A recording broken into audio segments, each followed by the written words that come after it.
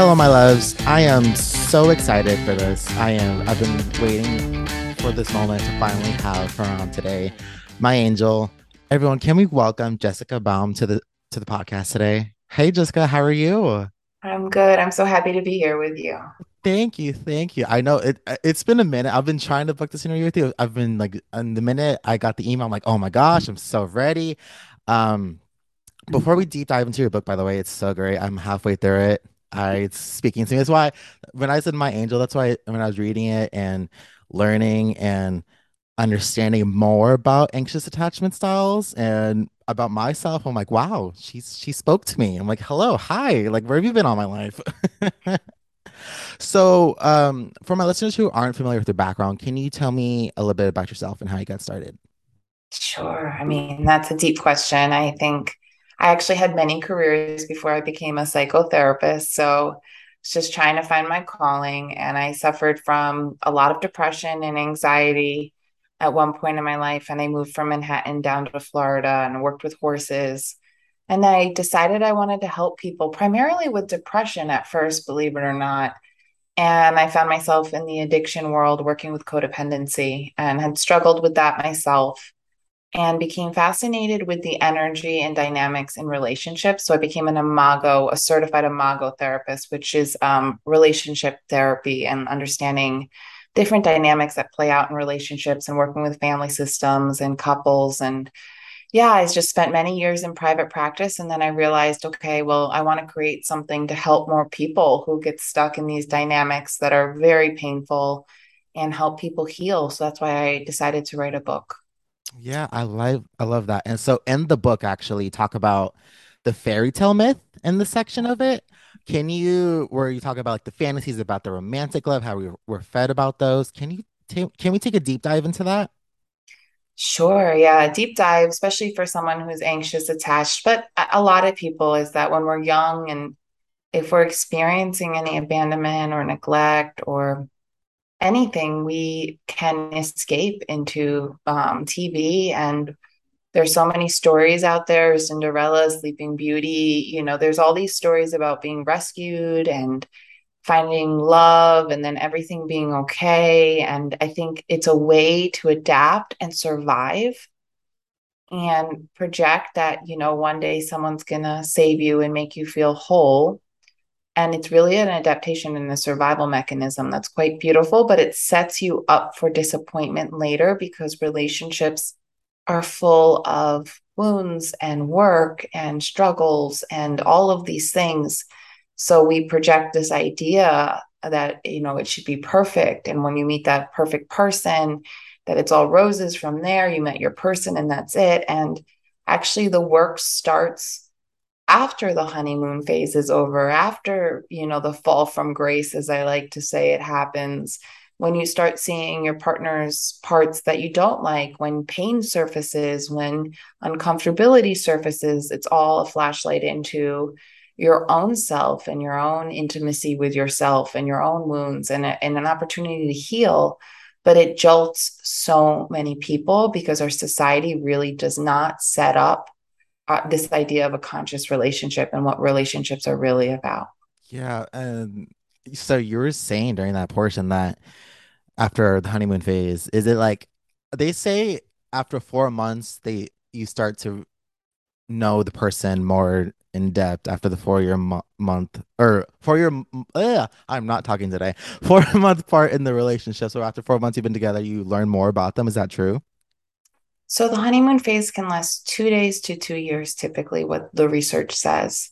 And so it's different for every couple, and the transition out of it can be like a boom, and it can also be like a slow transition out of it. So it's not like, yeah, I mean, I always tell people you want to learn if you can fight well in your relationships. Mhm. You want to not only see the positive, you want to see, that your partner's full of all these parts and has their own wounding and brings their own stuff in, which is totally okay.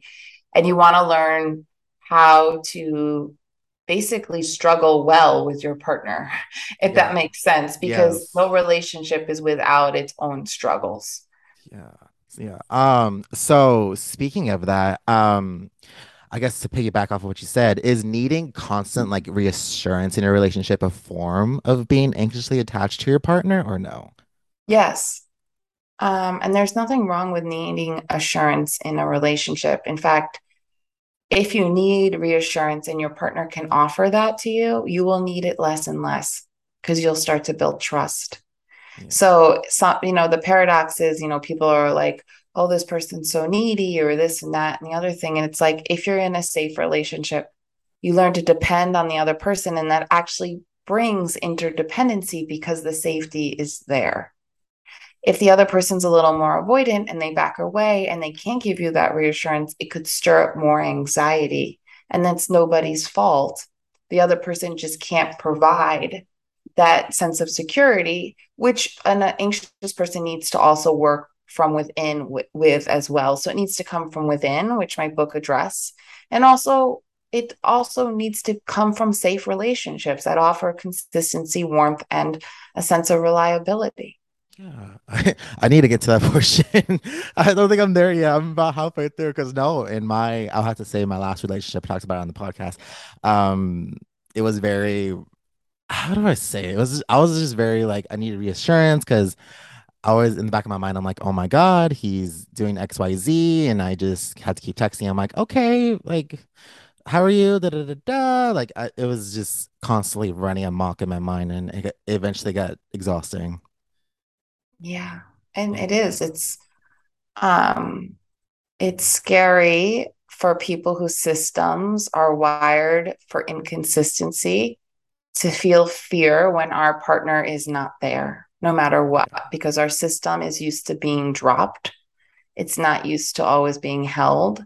And so that fear might not be rational, but it is living in your body and it is a scary experience. And many people struggle with that. Yes, yes. And like people, especially my age demographic, they're so quick to jump into a relationship and not realize, I guess, not the ramifications, but what it takes to be with your partner, to nourish them, to take their baggage and take your baggage. And it's a lot. And I wish they understood that more, if you get what I'm trying to say. Yeah, I think it can be confusing too. Like for most people, like what is my baggage that I'm projecting into the relationship and making the other person responsible for? And what can they be aware of but not feel responsible for? And that can be very tricky because a person can make you feel not abandoned or special or wonderful. And then all of a sudden, that person doesn't do that anymore and you place that responsibility on them still. And that happens in so many relationships. I don't really know a relationship where it doesn't happen in some degree. I'm a couples counselor, so maybe I see it happening more and more. But it's our partner's job to be there for us. We want to feel special and seen in our relationships. But if we don't feel special on our own, and if we have abandonment wounds, we might place a sense of over responsibility on each other. Yeah, exactly, exactly. And you were talking about the system, and I was gonna ask you for I have my questions written down in front of me right now, so I keep looking down on my phone. That how does the nervous system impact the relationship? Like, how does it drive it? It drives everything. Our automatic nervous system. Yeah, let's take a deep It's dive into that. always, yeah, there's something called neuroception. So our body is constantly scanning for threat or safety. And this is happening on a subconscious level as well. And threat or safety could look very different for you than for me. I mean, Yeah, for me, it could be you picking up your cell phone, you're rolling your eyes. It could be the tone you're coming at me with. It could be lack of eye contact. It could be all these things. It can be an inner thought, that isn't even, it could be a song, but our body is always scanning the environment for a sense of safety or a threat. And when we shift out of what we call a ventral state of safety, which is a fluid state where we have eye contact and we're open and we're curious, to a threat, we shift into our sympathetic nervous system and the fight, flight. We can shift even further into a shutdown or a freeze if we're really, really feeling threatened. And so when we shift into these states, our thoughts change as well. This person doesn't love me. I'm not important. Here they go again. They're looking at their phone. all this dialogue around, I don't feel safe anymore from an eye roll or a phone can lead to an escalating story in your head, which basically pours more gasoline. And what we don't realize is that something cued us from a sense of safety to a feeling of not feeling connected, or a Mhm. feeling of having their back turned or disconnect. And that feeling of disconnect and not feeling connected is extremely painful for a lot of people, as it should be, because human beings are wired to be in connection. And that pain is experienced in the body. And the body is sensing something's wrong. My partner doesn't see me. They're not with me right now. Something feels really off.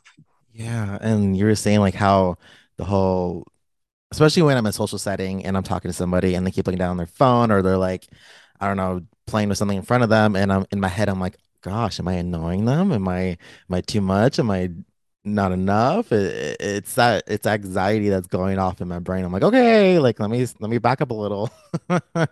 Yeah. Yeah. Oh. So you also talk about the critical side to us, which you call the protector in your book. Can you tell me more Mhm. about that? Sure. Every part of us is important. And the part of you that says, this person doesn't like me. Am I too much? Am I this? Am I that? Even your anxiety is protecting you from abandonment, from your fears, from failure, from whatever you think it is. We have these voices, these protectors that tell us to leave relationships, tell us to do this, tell us to do that. And they're just trying to keep us safe, usually from our deepest fear. And that's where self sabotage comes in. I've seen people protect themselves because they're in pain and push people away. I've seen people protect themselves because they're in pain and cling on really hard, or go into anger because they're terrified of abandonment and only pushes the other person away. And all of these behaviors are protecting something scarier underneath. Does that make sense? Yes, especially I was gonna say like so for instance, childhood abandonment, say like fathers abandoning their son, their daughter, that could I feel like it could potentially affect a person's future relationship and project potentially onto the partner about their abandonment issues, if that to get the gist of what I'm saying.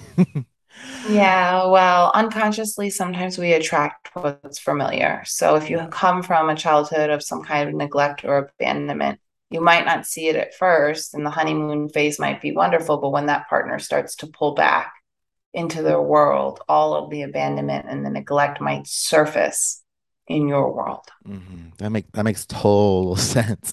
And so it's And that's gosh, actually the opportunity to heal. It's yeah, not that you're in the wrong relationship per se. It's like, yeah. wow, this is all coming up for me. I can't have this person fix it. I now need to hold it and heal it. Uh-huh. And yeah, oh, it's chills, like you stole the words right out of my mouth.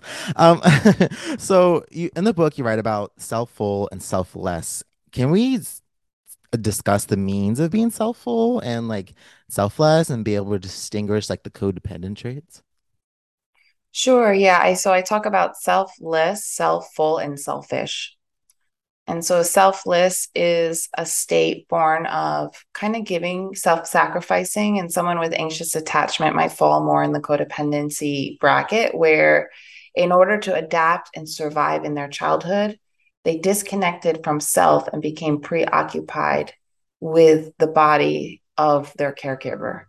So they'll know their mood, they will track their body, they'll become hyper vigilant in their environment. And so they can sometimes sense what their partner is feeling more than they can sense themselves. It's a form of self abandonment, but it happens unconsciously and it happens as a way to survive. So no one's fault here. But these are all states. Selfish is also born of a sympathetic state of survival. I got to take care of myself. I got to be on my own. This is too scary for me. I need to wall myself off, become hyper independent. I don't have needs. I will shut down my needs and I will disembody from my head to my body and become like a walking head because it's too painful to live in my body. But when you do that, you can't access as much empathy. You come off a little bit colder. And so both selfless and selfish states, and we move in and out of them all the time. They're just states of survival. They're not states of thriving. Self-full state is when you're more embodied and you feel safe and fluid and you can get your needs met and you're in touch with your needs, but you can also be flexible and work with the relational needs, and that there's a sense of safety and fluidity in your body. And no one stays in a self full state all the time. Like I said, we have neuroception working all the time. It's our archaic way of staying safe. We have to run if something comes into the room, our body needs to respond in certain ways to stay safe. But the way the world has worked is, like I said, someone picking up their phone or an eye roll or a tone can cue you out of this selfful, relaxed place to either a selfish place where you have to run away and take care of yourself or shut down, or a selfless place where you're like, what's wrong? Can I fix this? What did I do wrong? So we're always shifting out of these states all day long. And the more you do the inner work, the more you expand what we call the window of tolerance in the science world. But that window of tolerance is like what I like to say, that we expand the selfful state more. And so we can stay in this state unless things, it's not that things don't take us out, it's that we come back to homeostasis. We come back to the selfful place faster. Okay. So so we gotta use this the window more Well, to we have to expand the yeah. window by healing Yeah.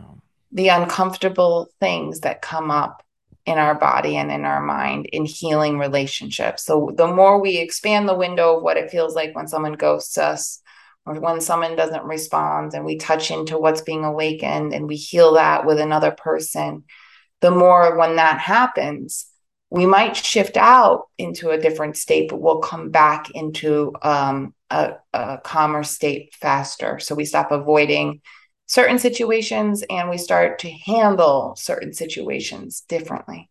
Uh-huh. Okay. And so I was gonna ask you about this and just to be open and honest. So Stockholm syndrome. Have you had, I guess, clients that have dealt with that in their past relationships? Yeah, I think that relationships can, there's people who are scared to be on their own and get into relationships where they get lost in the relational energy that can be very dysfunctioning and feel very familiar and very safe. And it's safer than the unknown. And many people are scared of the unknown because they don't have trust, they don't have support, they don't have safety in the unknown. So they'll stay and convince themselves that certain things are okay because they're familiar, and familiar feels safer than uncertainty. Yeah, I definitely relate to that a lot because to be open and raw with you, I had just Cliff Notes version. I was basically in a relationship that was very, I guess, toxic, and you never find anybody like me. The whole no one will love you like how I do, da da da da. And so I started believing that for a second. And until finally I had to like snap myself out of that. And I was really Googling Stockholm syndrome. Let me find out if I have this today. Because it's very, I don't know. You never thought you'd experience it and you do. And I guess that's like it's in a way I would say somewhat of a saving grace because like you learned and you got yourself out of it and you survived. I don't know if that's a good thing to say, but everything's a learning lesson. I guess I'm trying to like paraphrase from what I just said. Yeah, yeah. Thank you for sharing. That was really vulnerable. Thank you, thank you. Everything is a learning lesson. And I think, when you get out of situations like that, you start to have more clarity and you start to see that there was fear on both sides. And one person was in their fear manipulating or managing their world so that you wouldn't leave, and in your fear staying because the other side of that might have been too scary that you might never receive that again. And the truth is both people are really responding in their world in fear states. Yeah, yeah. I love it. Chills. Thank you for that. Mhm. So I had to ask you. So for the people that are on the dating scene, the dates, they go out, they wait for that text right after the date. and they're just constantly like thinking, oh my God, does he like me? Does she like me? So, what are some exercises or ways that people can use while they wait for like that text or that phone call after the first date? Because I know it's hard out here in these streets, honey. So do you have ways of doing of people can use? I mean, this is really, I mean, trusting the universe that if it's the right person, they will make an effort to be in your world. And if they're not making an effort to be in your world, there's another right person, and that you don't have to work so hard at feeling fearful. You need to work harder at letting go and trusting your own process and knowing that the right person won't play games with you and won't make it complicated, and knowing that about yourself, because if someone isn't texting back, and they could be in their own fear state and they could be, playing games, but if you commit to saying, okay, this is what I want, someone who's consistent and reliable, and I need to let go and let people show me who they are so that I can make the best decision for myself rather than waiting to see how they react. It's more an act of letting go and trusting your own process. Okay, good. I'm definitely taking that to account right now. No, because I sometimes I will catch myself. I will be like, oh no, like does he like me? But at the same time, I'm like, you know what? If that doesn't work out, there's so many other fish in the sea. Like the way I put it, I tell my friends and family, I'm like, another one bites the dust. It's fine. On to the next one.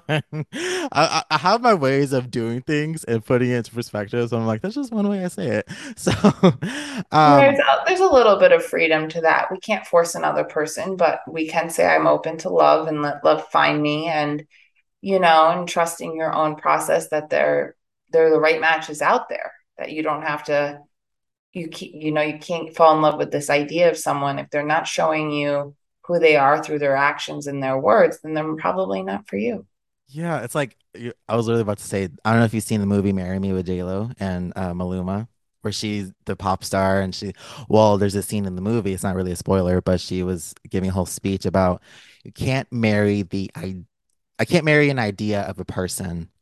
And she was just saying, her character was just saying, oh, I fell for a lie. And I definitely took that into account. And like, I can't marry or not marry, but get into a relationship with the idea of a person who I think they might be. And so I don't want to settle for less than what I'm worth. Yeah. Absolutely. And I also think most people put their best foot forward, and most people try to show their best side first. And I think a lot of people, not all, are genuinely trying, right? And so we fall in love with the side that we see. And there's nothing wrong with that. But as relationship stages progress, protectors, insecurities, and fear comes up. And so that changes how someone might show up differently. And so you just don't know until that dance starts how that might look like. But if someone's showing up and treating you really well, it doesn't mean that they're ill intended or trying to only show you one side. They're trying to show you their best side. And sometimes that changes when their fears start to show up. Yeah, I've I've experienced that with people and potential partners. So I definitely I can attest to that. So let's take a quick deep dive. Dating apps. I get people that tell me after we go on a first date, oh yeah, I'm just looking for friends. I'm just like, oh, so you got on an app to find a friend?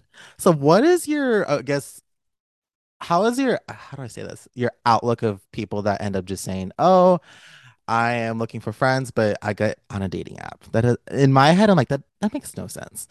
I, you know, I can't really speak too much about dating apps, but I think that people need to be honest about what they're looking for.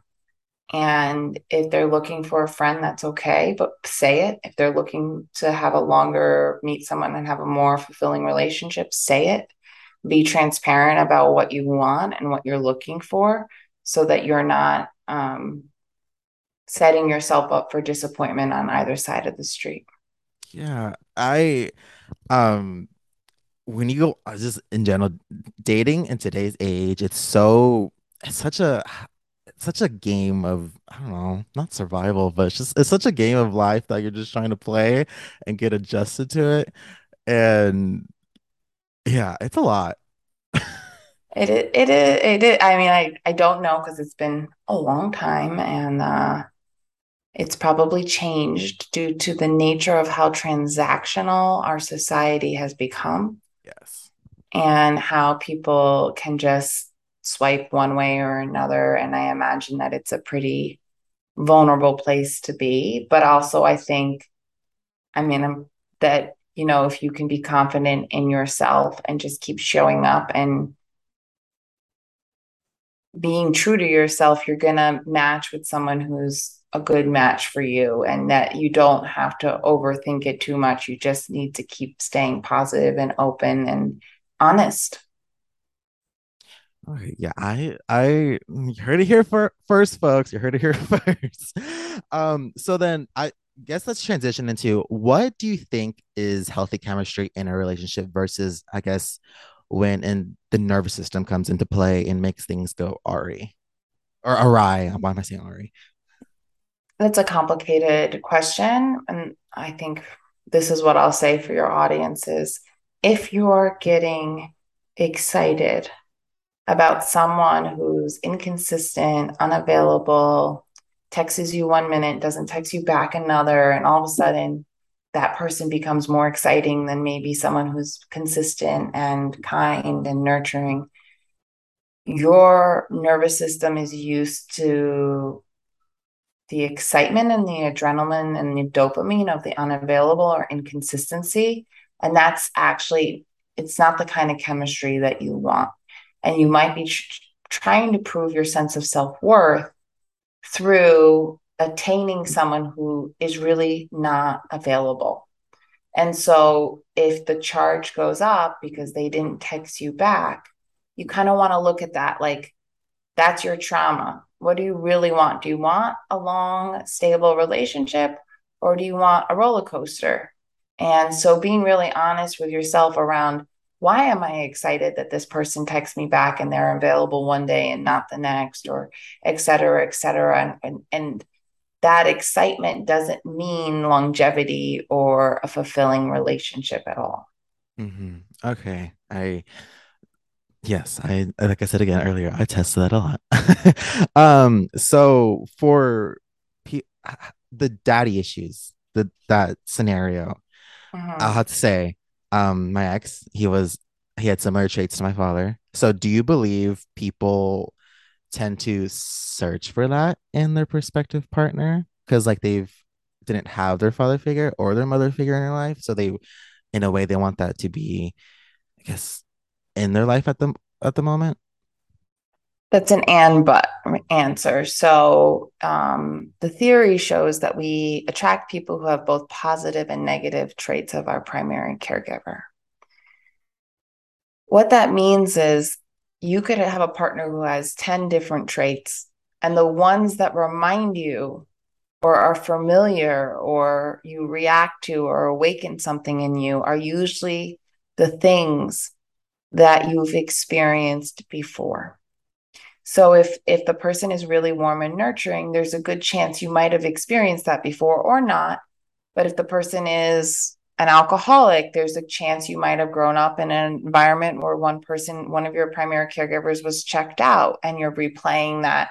And so unconsciously we have a energetic signature and frequency that we send out, and we are attracted to certain people for certain and many reasons, and none of those are wrong, but we are always trying to heal, and so sometimes we'll attract someone who has traits that will bring up or awaken things in us in order to heal them. Mhm. I I definitely I get yeah, I feel that. I understand that. And yeah. I don't know. But Jessica, this has been such an eye-opening. I can't wait to finish your book. But before we sign off, where can we find it? It's everywhere. It's in 10 countries, which I'm really excited, but it's on Yes. Amazon and Barnes and Noble. And you can just Google Anxiously Attached or Jessica Baum. It pops up. It's everywhere. I really put my heart and soul into that book. And I'm so glad that it's out in the world and it's getting into the hands of the right readers. Yes, definitely. It came into the hands of the right reader for sure. I don't know if y'all can't see this, but I'm holding the book up to the camera. But Jessica, thank you so much for this. You're gonna keep changing lives. I I just love you so much, and I thank you so much for Oh, coming on my podcast today. thank you so much for having me. This was such a great talk, and I'm excited for it to air. Yes, of course. Well, thank you all so much for tuning into this week's episode of Doing It Best with the Rest podcast. I love you guys so much, and I'll see you next week.